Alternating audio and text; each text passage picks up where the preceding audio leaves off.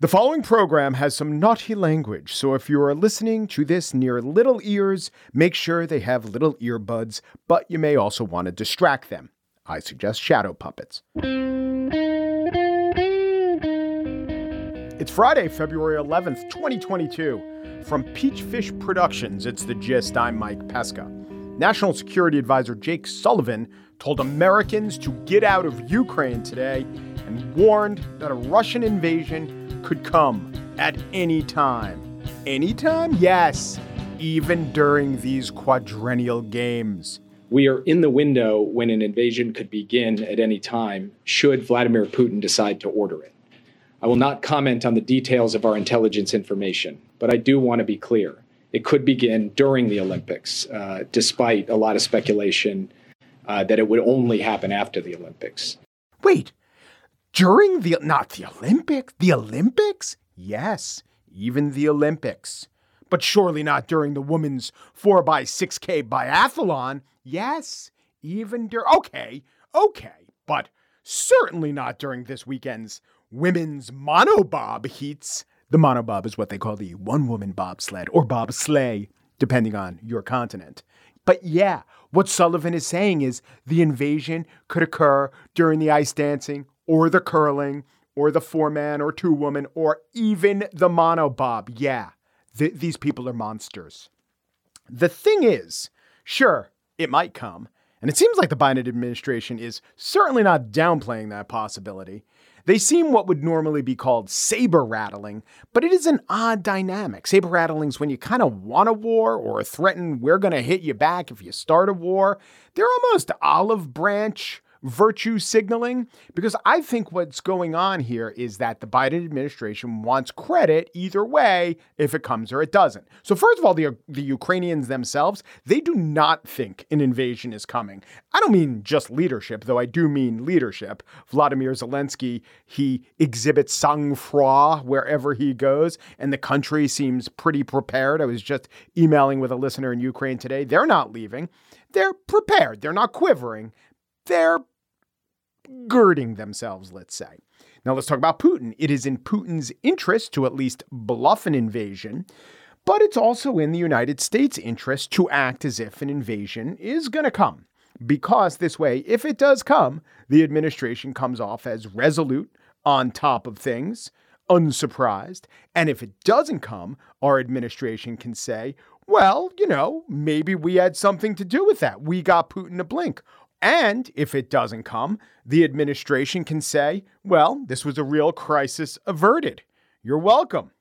All iterations of if it'll come or if it won't, and how the United States should react or predict, I think all the game theory adds up to whatever the United States really believes. What they want to signal is that this very much is in the air and could be coming soon.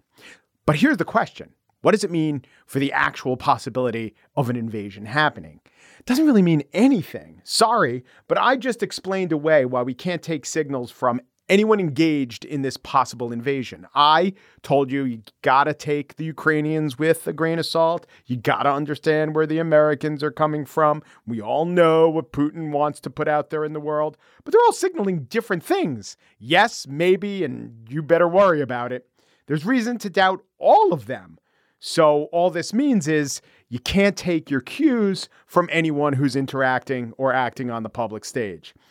Only Putin knows if it'll happen. And as Biden said, Biden doesn't really know if Putin really knows. My advice, keep your head down and keep hugging your knees, which is not advice about Ukraine, actually. It is for the monobob. On the show today, it's an Antan Twig. I answer emails and tweets and notions in the zeitgeist, all about the gist. And we shall award our first Lobstar of this here Antan Twig. But first, this Sunday is Super Bowl Livy, LVI. And even though the Rams will be playing the Bengals, what people are really talking about, and rightly so, is a lawsuit brought by the former coach of the Miami Dolphins. Brian Flores says that teams engaged in sham interviews. They had to interview him simply because he was a person of color. They had no interest, NFL teams didn't, of expanding the diversity in their coaching ranks. If you look at the statistics about who's coaching in a league where 70% of the players are African Americans, it's hard to doubt the charge underlying Brian Flores' lawsuit. We will talk to former Green Bay executive Andrew Brandt about the Rooney Rule and diversifying the coaching ranks of the NFL.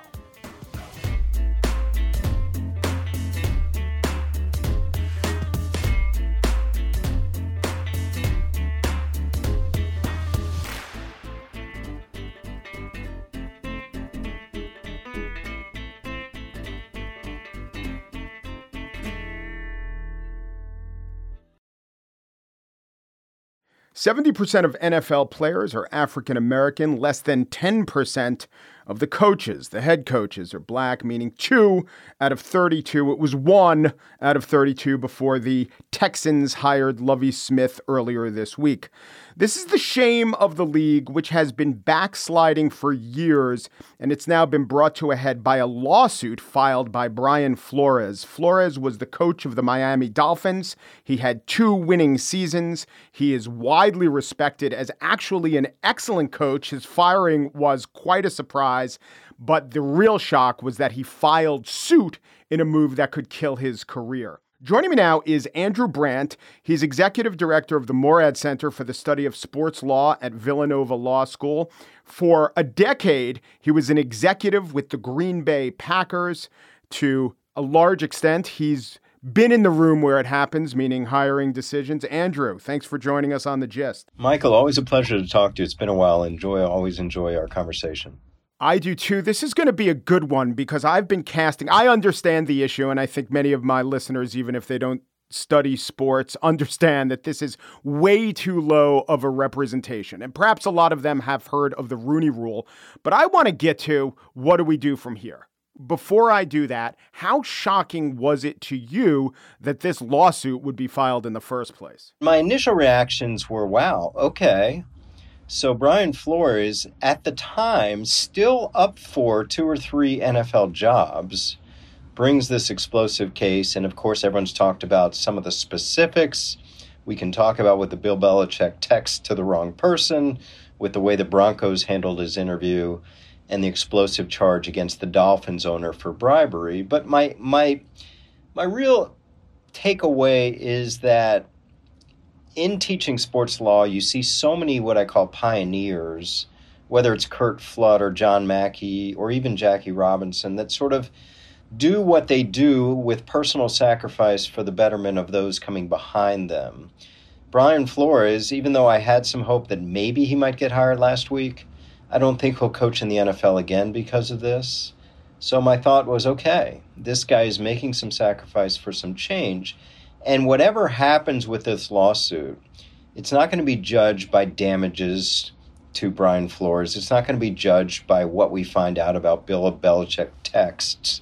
It's going to be judged by what the NFL does in the future, whether that's 1 year, 2 years, 5 years from now, what adjustments or revamping, I guess, the Rooney Rule has over the years, and where we go at the top of these organizations on the leadership side.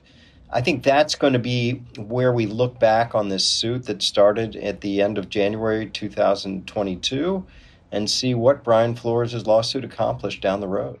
Well, you mentioned a raft of names, heroes, not necessarily for what they did on the field, though Jackie Robinson was one, but what they did to agitate for change off it. Curt Flood, Andy Messersmith, you could put Rick Barry in there. But as I think of them, the difference between them and Flores, just in terms of the law, maybe Curt Flood, he certainly faced the slings and arrows and it was a long shot, but all of those guys had a chance to win. And as I look at the case, I don't think, but you're the law professor, I don't think Flores does. I think that's a good point. And now we sort of get into the legalese of the case where at the end of the day, it's 2 things. It's a class action suit, which has to be certified by the judge. And what that means is you would think there'd be more coming. And it's an invitation to those similarly aggrieved. And we've heard some things in the media about maybe Marvin Lewis, the former coach of the Bengals, maybe Hugh Jackson, the former coach of the Browns. Maybe there'll be people popping up with similar grievances that were not head coaches, that were in front offices. So we'll wait to see on that. It's got to pass a motion to dismiss. which I think it will because the league's highest-ranking black executive, Troy Vincent, has even admitted that they're not doing well in this area, so it may survive that. But then it's a civil rights case. So then you got to look at what's the precedent. Supreme Court 2020, a case basically said to prove one of these, it's the but-for test. So but for Brian Flores' race, he would have been hired as the coach of XYZ. That's a tough case. So now we're back to the specifics, right, Michael? So now we're back to the Bill Belichick situation, the Denver Broncos situation, the Giants and the Broncos. So you know what's going to happen. All the Giants executives will be deposed or get on the stand and say, hey, we hired Brian Daboll for these 10 reasons, none of which were race. And the Broncos get on the stand and say, hey, we hired Vic Fangio for 10 reasons, none of which were race. And then the charge against the Dolphins owner, where's the evidence? I didn't say that, and it's he said, he said. So people know what the Rooney Rule is, which is essentially whenever you do your hiring, you have to at least bring one African-American candidate into the room. Was the NFL telling itself, because you look at a few years ago, I mean, the NFL was up to 7 black head coaches. Were they telling themselves, oh, this is enough, this is working, up until Flores? Was that the general consensus within NFL ownership and the league office? Yeah, let's unpack a little, because I was with the Packers, as you mentioned, in the early 2000s when this sort of came about. Dan Rooney, the late owner of the Steelers, we were all kind of told, hey, if we have a coaching search, make sure one of our candidates is a minority. And actually, we did have one in the mid-2000s. We hired a guy named Mike McCarthy. We went through a long search, and in our list was Tim Lewis, I think was defensive coordinator, African-American from the Giants. We had Ron Rivera, Hispanic. And it was just kind of like, okay. And then it was expanded to GMs, and now it's expanded to coordinators. But I guess the feeling was, okay. But as you said, it kind of led to a number that was acceptable to the public, to everyone else, 6, 7 head coaches that were black, and it went the other way in recent years. The real issue tends to be, to me, is enforcement. We can all talk, we can all say it's a great idea, but how do you enforce it? And that gets to the issue of sham interviews. The problem, I don't know if there's a good way to handle this, Michael, because here's the issue that happens so often. An owner gets locked in on getting that guy. 5 years ago, right? Mark Davis is locked in on getting John Gruden. And any other interview that's not John Gruden, white, black, green, is going to be a sham interview. And on the other side of it, I was friends with Bill Polian, the former general manager of the Colts, and I remember him telling me it wasn't even a discussion about race or the Rooney Rule, but I saw him once and he said, you know what? We were looking for a coach. Tampa Bay just fired a guy named Tony Dungy, and I knew in my heart that he was going to be our coach. And any other interview, white, green, yellow, was not going to be a real interview. So it happened on the other role reversal there. And Tony Dungy, one of the most successful black coaches in NFL history. And by the way, the two ownership groups, or the two owners that you mentioned, in terms of hiring black coaches, actually have great records. Mike Tomlin, coach of the Steelers for, well over a decade. And not only was Dungy the head coach, but they've had other black head coaches, Jim Caldwell as well. But I guess one of the frictions is that when you have an NFL team, they don't work for the commissioner. It's the other way around. So it's really weird. I can't think of a similar circumstance where the enforcers of a rule are actually serve at the pleasure of those who they're trying to enforce the rule on. And so it makes sense that you'd have carrots, right? If the NFL commissioner is talking to essentially his clients, the owners, hey, we want to increase black coaching. They all at least publicly agree. So we'll give you some extra draft picks or some extra incentives if you do have a good record on hiring black coaches. That, I suppose, they could agree to. It's the other part. We're going to punish you for the biggest personnel decisions. Why would owners, what's the dynamic that would make owners ever agree to that? I mean, this is Jim Rooney, the son of Dan Rooney, telling me this. The only way it works is hit him where it hurts. So in the John Gruden situation, you research it, you find out everything else was a sham interview, you dock the Oakland, now Las Vegas Raiders draft picks. That'll hit them. You dock the Jacksonville Jaguars draft picks because fines tend not to work. You bring up the key question. Would ownership approve that? Or are they going to stay with this systematic incentive-based program? And how is there going to be incentives to hire these coaches? I mean, it's a real problem. And Roger Goodell, of course, asked about this at his press conference during the Super Bowl, and kind of a vague, non-responsive answer. What you're essentially saying here is the owner of a business has to hire as his CEO, or if you want to use the analogy with a GM, a COO, one of those two positions. Maybe we'd have to have a quota on to have that be a diverse candidate. That's hard. I know of no business where that could go on, where you would not just say you have to diversify your workforce, but you literally have to hire as CEO a minority candidate. And that's tough. You know, some of the things in the Flores lawsuit that aren't talked about are systematic efforts that they could hopefully impose to solve this sham interview problem. What they suggest or ask for, existing black executives or black general managers from other teams sitting in interviews with minority candidates and having accountability reports. So if you interview a black candidate, they want to see what you like, what you didn't like, what do you say helpful, what do you say. And of course, much more networking at the lower levels, which to be fair, the NFL has done.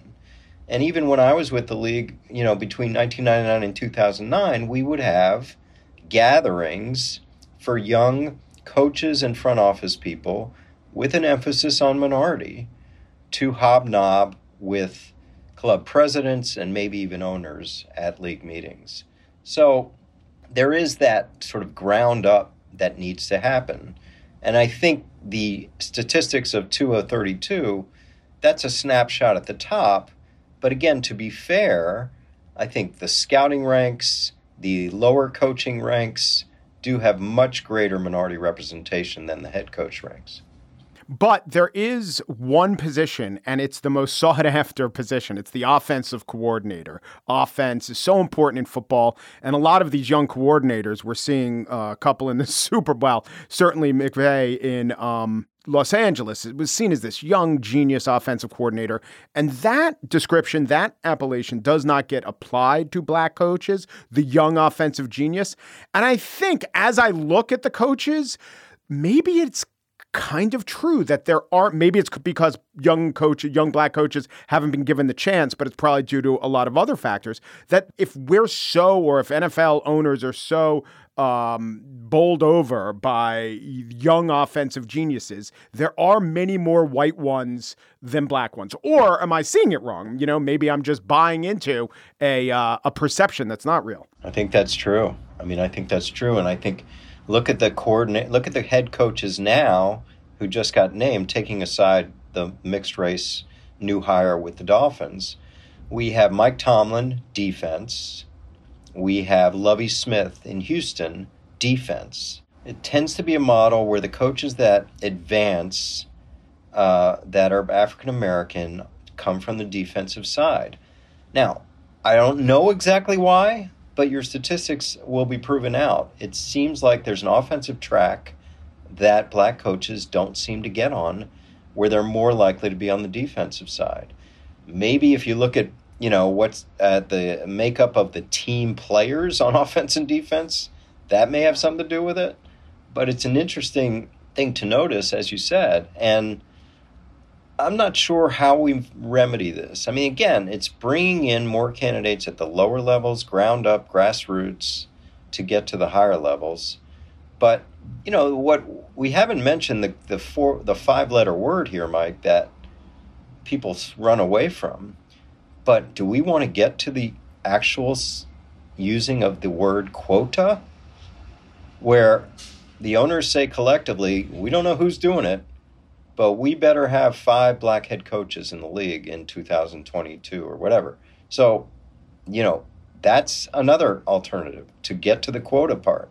That seems That seems unlikely to me. I mean, just think about there are 4 coaching vacancies, say, in an offseason, and you're at a situation of there are currently 4 black coaches in the NFL, and you're the last guy to hire. I mean, you might be saying to yourself, well, I'm not Joe Biden. I didn't pledge on a black woman being appointed to this job. I want to hire who I want to hire.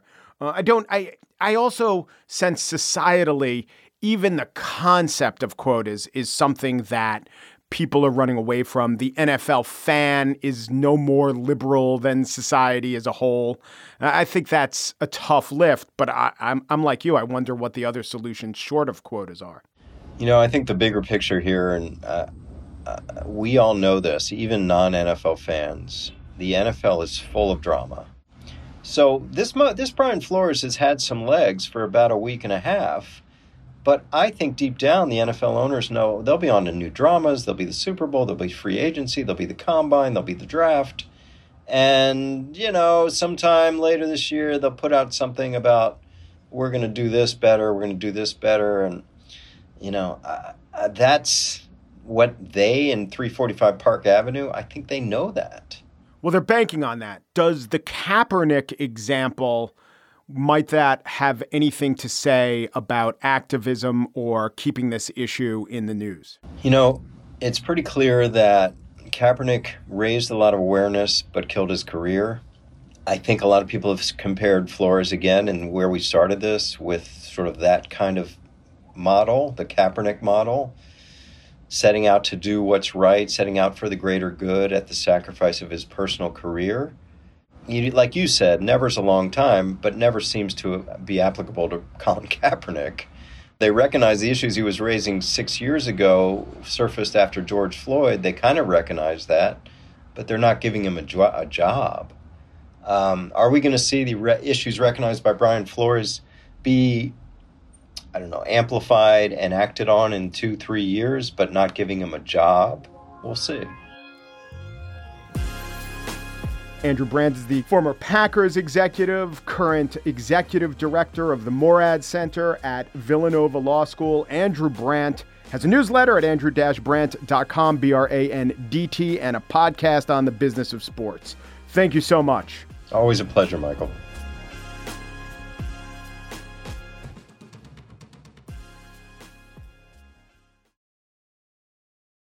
And now the spiel. And not just a spiel. It is, in fact, an antwintig.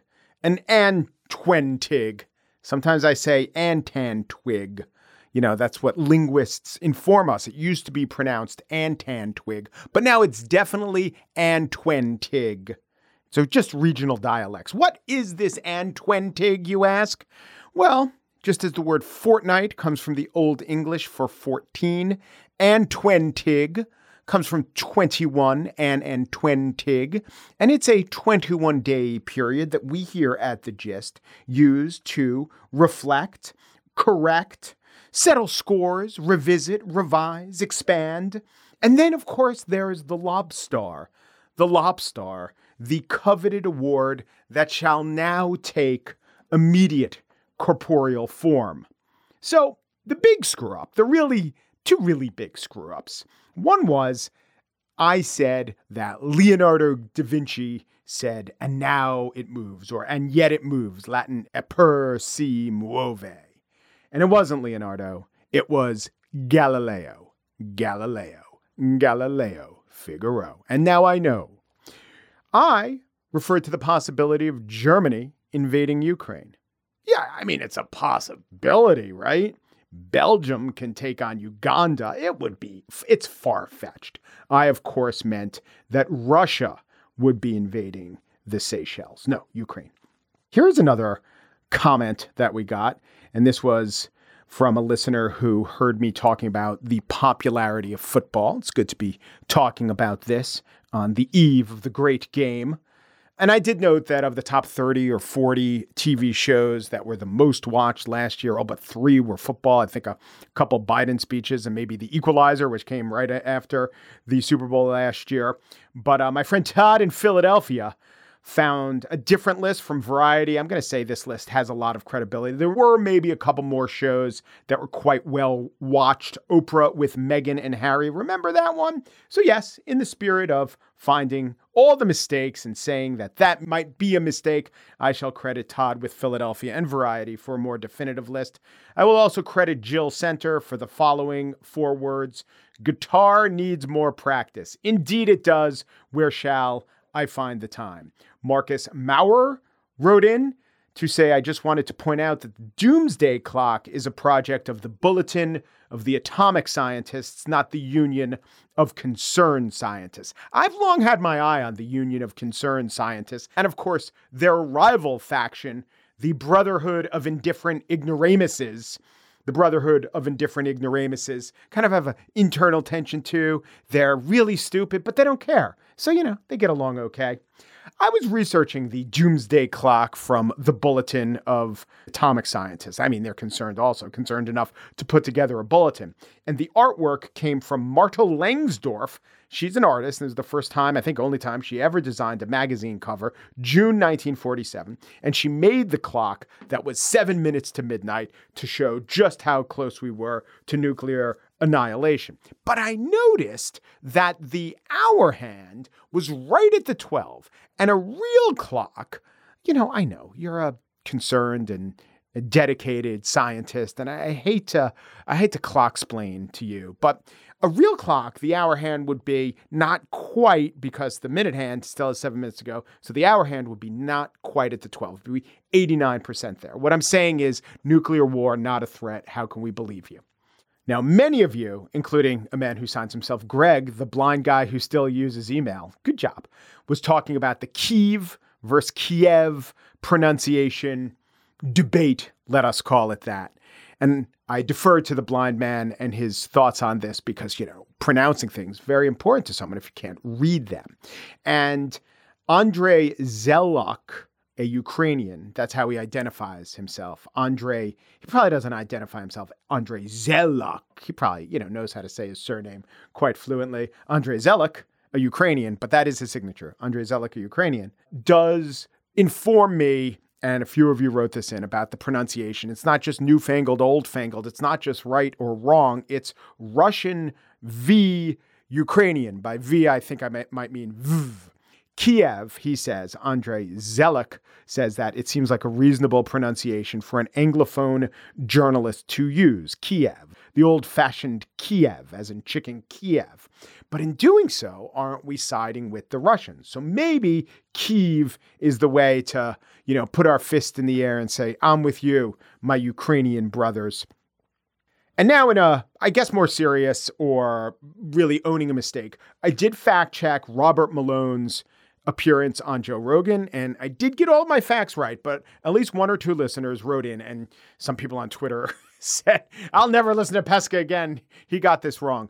At the time, Malone was, though, getting a lot of the facts wrong and not mostly accurate in how he was describing what the CDC said on the issue of natural immunity versus vaccination. He was really mischaracterizing it. I did play a quote where the mainstream media in the form of CNBC flat out said that the CDC does say that natural immunity offers more protection than vaccines. However, the conversation took place in December. That CDC pronouncement happened in January. So if I was hoisting Malone on a petard, it was a petard out of time.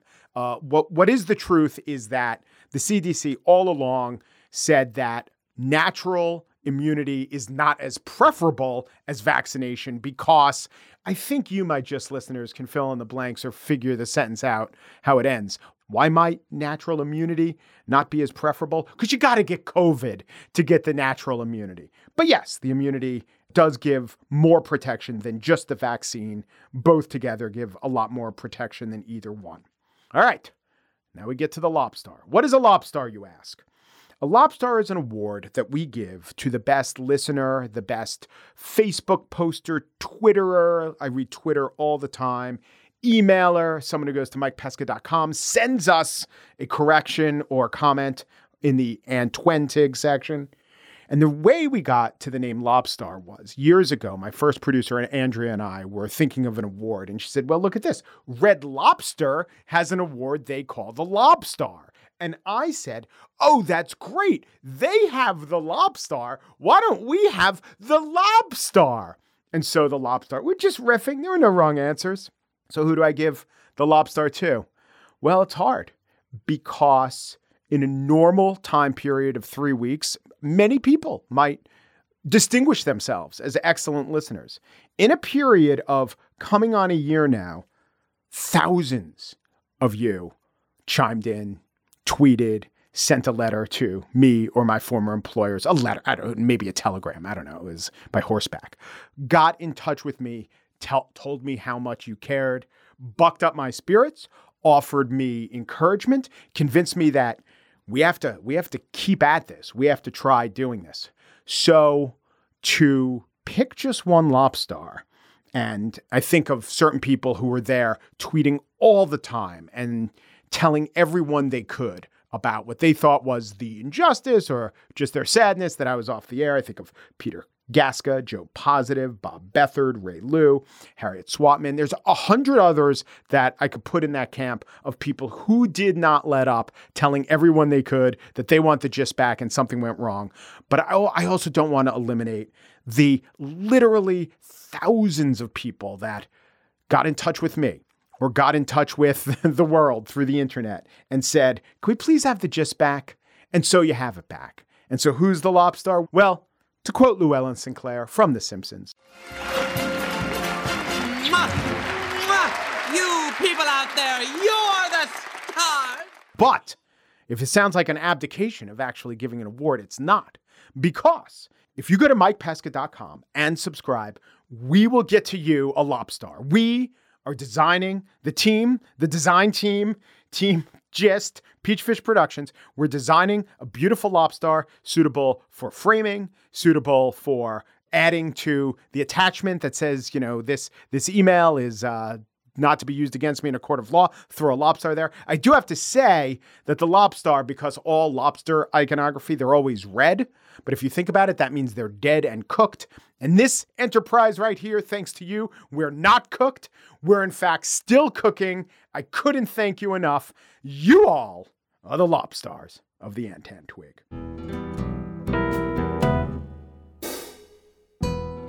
And that's it for today's show.